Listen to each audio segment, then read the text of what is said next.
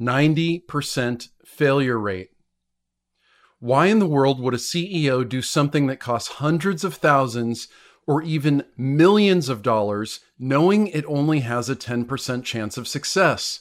Well, we know that their pain has to be pretty strong if they're willing to do it. That thing that I'm referring to, the one that fails all the time and costs a lot of money, it's CRM implementations. CRM stands for Customer Relationship Management, and you've probably heard of the biggest one, Salesforce. And according to a few articles I pulled, many implementations for even teams of less than 50 cost over $250,000 all in. You can imagine a large implementation would cost millions, tens of millions, who knows how much, and take a year or more to implement. Still, it is unlikely to succeed. Throwing money at it doesn't fix the problem. Which begs the question, for those companies that have tried an implementation and it failed, what's their next move? Well, many of them will keep trying. They'll run trainings, they'll hire people internally to make the system work, they'll create documentation, they'll add or subtract features, they'll bolt on third-party tools, the list goes on. Some of them will give up, sure, but some will keep going. And for those who are committed to keep going, how badly do they want their CRM project to succeed? So badly that they'd be willing to try just about anything. And if you were selling services related to CRM implementations, wouldn't you want to know what your client has done in the past? Not only would it tell you how they got to where they are now, but it'll also tell you just how deep the pain is and how motivated they are to fix it. In today's episode, I'll tell you the one single question to ask in order to learn the complete history, what it'll tell you about your client's motivation, and some practical steps to put it all into action. Welcome to Modern Sales, a podcast for entrepreneurs, business owners, and salespeople looking to have more and better conversations with your perfect clients. You'll get a healthy scoop of psychology, behavioral economics, and sales studies to help you create win-win relationships. I'm your host, Liston Witherell, and I'm pleased to welcome you to Modern Sales. This is the Sales Questions series on Modern Sales, where we're taking a deep dive into the critical questions that you should be asking in every single sale. These all occur early in the sale when you're uncovering your client's pain. Each of the episodes in the series will have the hashtag sales questions at the beginning of the title to help you find them quickly. This is episode number 4 of 6. If you'd like to start from the beginning or you missed one of the previous episodes, just scroll back in your feed. And before we dig into today's question, this episode is brought to you by Serve Don't Sell, my sales training and consulting firm. If you want to dig deeper, sell business outcomes, and get rid of costly lost deals or price negotiations, I can help you with remote or in-person training for individuals and teams. Just head over to servedon'tsell.co to learn more about how it works. And now on to today's question. One of the problems with self-diagnosis in medicine is that people have a lot of symptoms typically, but they don't know which are relevant to the diagnosis that they are seeking. Sometimes they're experiencing things that they would hardly notice and they don't mention to their doctor. Well, we have the same problem with our clients. Your client may not tell you the whole history of their problem and everything they've done to fix it. And therefore, diagnosis can be a challenge.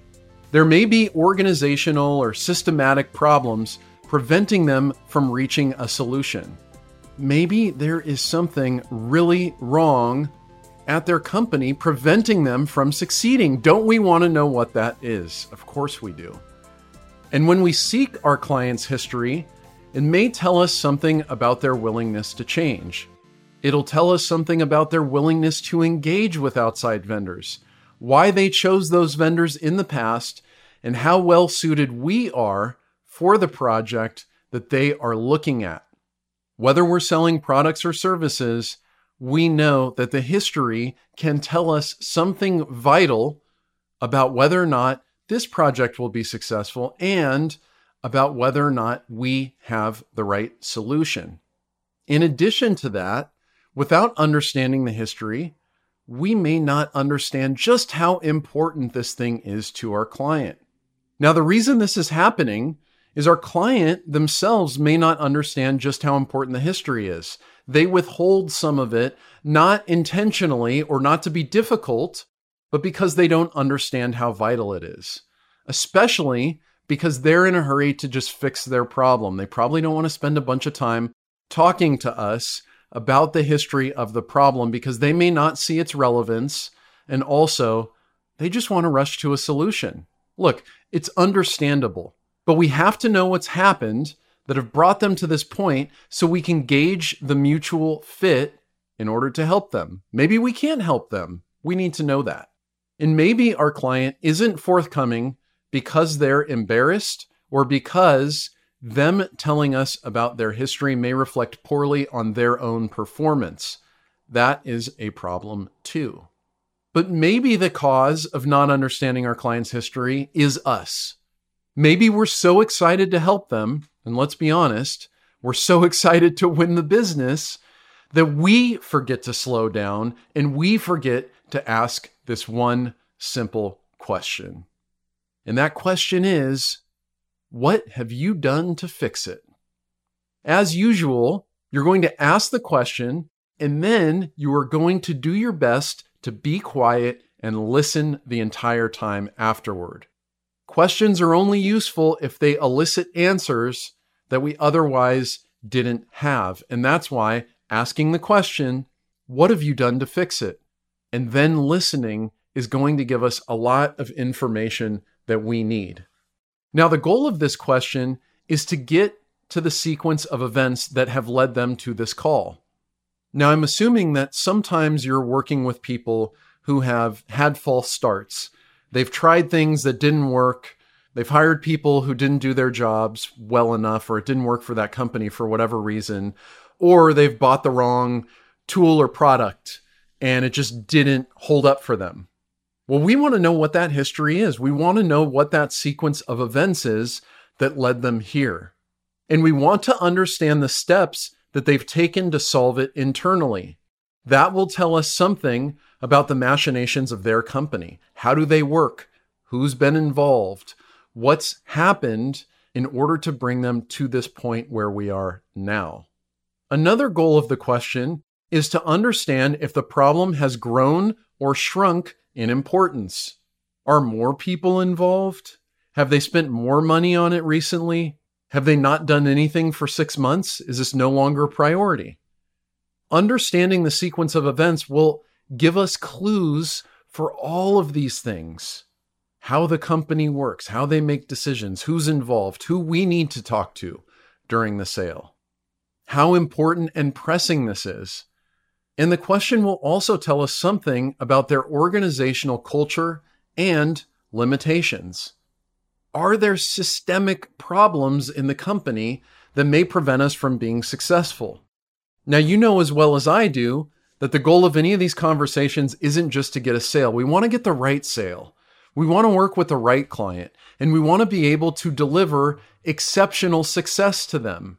The only way we can do that is to really understand the history of how they got here, if there is one. And finally, the last goal of this question is to really understand, how burned does this person feel? Do they have a bunch of negative feelings about vendors like us? Do they have baggage? Is that something that we need to address early on in this process? Because if they do feel burned, we know that trust will come at a premium with this client, and we may have to move a little bit slower or take extra steps to demonstrate that we are trustworthy. They're going to want to make sure that we can actually deliver on the things that we say, and the bar for them may be a little bit higher than other people we talk to. Now, psychologically, there's a few things going on here, and these may or may not apply to any individual client, but they are worth noting. And one of those is the sunk cost fallacy. Are they continuing to invest in this project or this initiative simply because they're chasing the original investment? In other words, there's this problem with graduation that happens. So back to the example from the top of the show, if I'm doing a Salesforce implementation and I spend $200,000 on it and it doesn't quite work out, I may go to another vendor and they quote me $20,000 more. Well, compared to the $200,000, it doesn't sound like that much. And so I'd probably be more willing to spend that extra $20,000. What we want to see with our clients is they're not just spending money simply because of the money that they have already spent.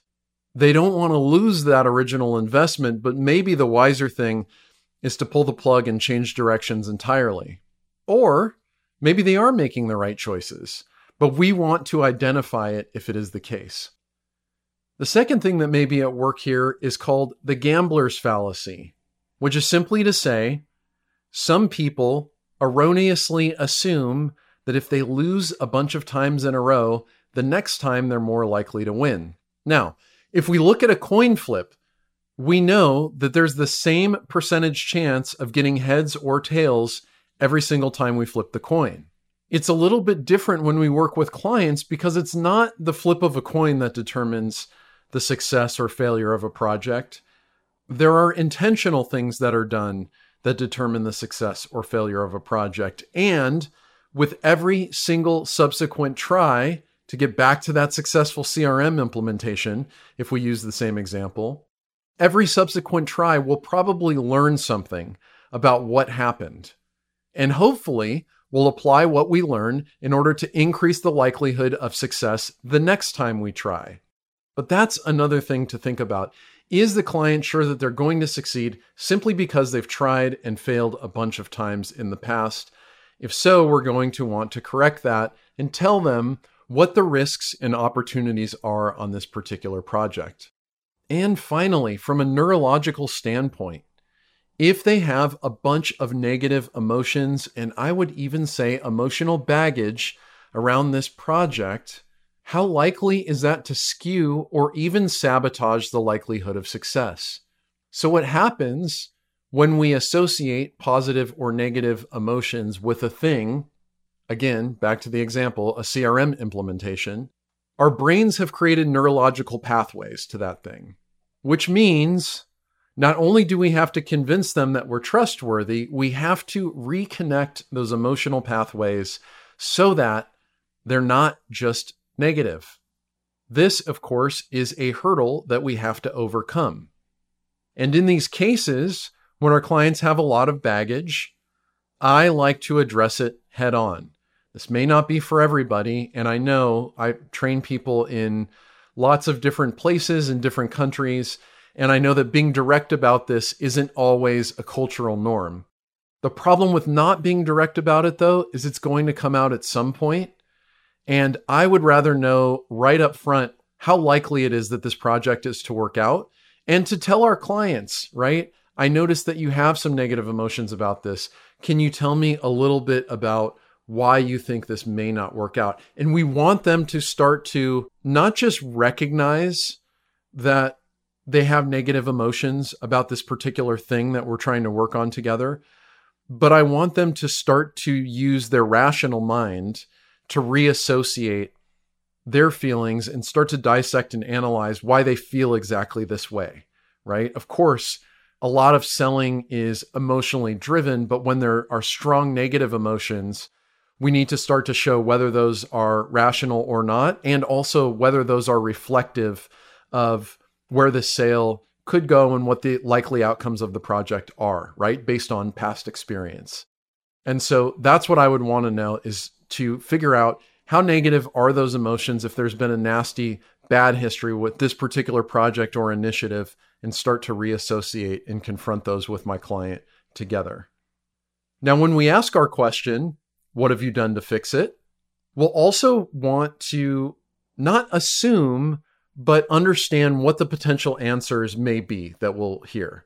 And I think they fall into 4 main categories. And those categories are: we've been burned in the past, we haven't tried much of anything, or we've done nothing, we've tried internally and it hasn't worked, and we've tried externally and it hasn't worked.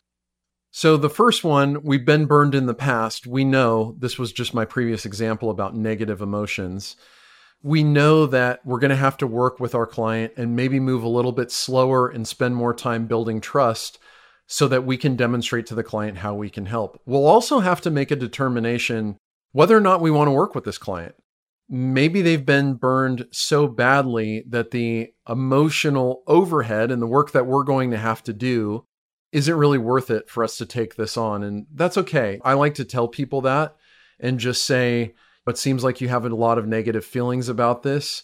And until you sort those out, I don't really feel comfortable moving forward with this. Now, it's not often people hear that in business, and you may be cringing as I say that, but the truth is we're working with people, right? And people have feelings, including you, dear listener. I know it's weird, but yes, you have feelings. And I think it's okay to address those as long as we're doing it with compassion and we're doing it skillfully. So just acknowledging how people may feel and what risk that may pose to the project, I think is helpful. Ultimately, if you think the person has so many negative emotions that you can't move forward, I think you need to just tell them that rather than leaving it up to them. Now, if the client says they've been burned in the past, I'm always going to want to follow up on that and understand, what does that mean? What does it mean to be burned? How bad was it? Were they actually burned, right? Did they actually get a result that we think is satisfactory, but for some reason they don't? We want to know what that means, and so we're going to dig into that. The second potential answer we can get is, we haven't tried much of anything, or we haven't tried anything at all to fix this. Now, the good thing about this answer is we know that it comes with zero baggage, or at least nearly zero baggage. And we also know that our role in this relationship is going to be to do a lot of education of the client, right? Because they're fairly inexperienced on this issue. So if they haven't tried much of anything, we would educate them about our process, how we would approach this, why this is the right way, what the alternatives are, and why we do it the way we do it. That can be a really good answer. And of course, we like to hear that. The next one is, we've tried internally. So they've tried to solve the problem. It didn't quite work out. We would want to know, why not? Was it a bandwidth problem? Did they just not have the available resources to do it? Was it the cost? They couldn't do it cost effectively. Was it that they don't think it's a core competency for them, so they started and they just abandoned the project? Is it that they don't have the skills or expertise to do it? These are all fairly different things, right? So we want to know what happened internally, and we're going to sell on that point, right? So if they decided, for instance, this isn't a core competency for us, that's one of the selling points that I would use. I would say, look, this is my core competency. It's not yours. Rather than you making it a core competency of your own, let me come in and do it for you, right? This is a core pitch around my sales training as it relates to psychology and neuroscience and having these conversations and structuring your process, right? This is what I think about all day long, but most companies, this isn't a core competency. And so, sure, they need to sell and they need to figure out their sales program, but I can fast track them on this one aspect of it. The next potential answer you may hear is, we've tried externally. We've already engaged with a vendor and it didn't go well. Now, there are some flavors of why that may have happened. Maybe it wasn't a good cultural fit. Maybe they just hired the biggest company or vendor in the space and they didn't get the attention that they needed. Maybe there was a delivery issue. Maybe there was no issue with the vendor whatsoever, and it just didn't work out. And of course, we would want to know why that's the case. So those are the 4 potential answers you may hear. We've been burned in the past. We haven't tried much of anything. We've tried internally and we've tried externally. Now, you may be wondering when you've heard enough from your client so that you know you've received a satisfactory answer to the question. And here's when you know you've heard enough. When you understand the people, tools, and attempts made to fix the problem in the past. So for people, what internal folks are involved? What external vendors have they used? For tools, what are some of the things they use to help solve the problem and their relative effectiveness? Why did they work or not work? And then attempts to fix the problem.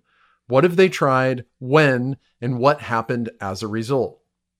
This will tell you just how pressing the issue is.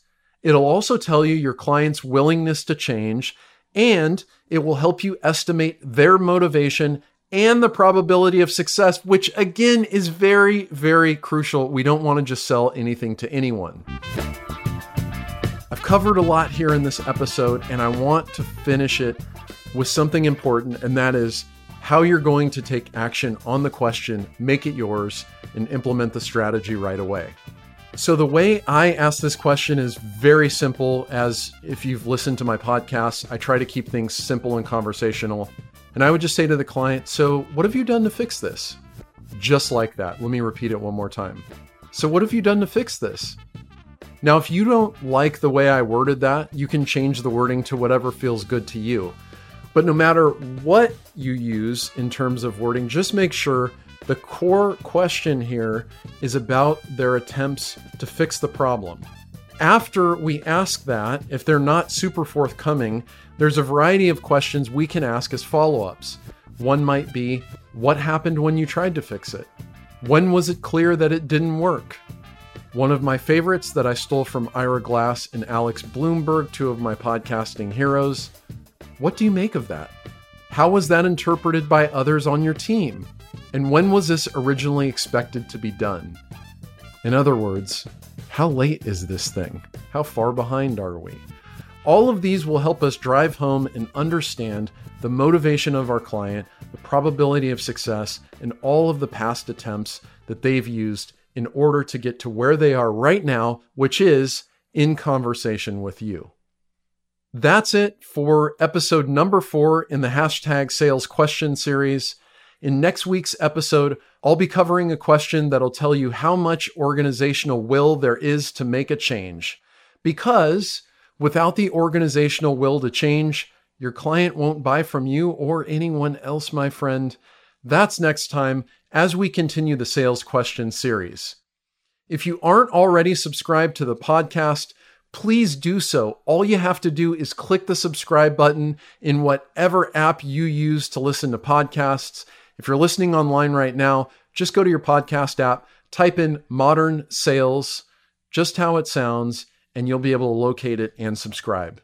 You can also get notified of all podcast episodes with some behind the scenes info as well as other exclusive sales content I put out by signing up for the newsletter at servedon'tsell.co/newsletter.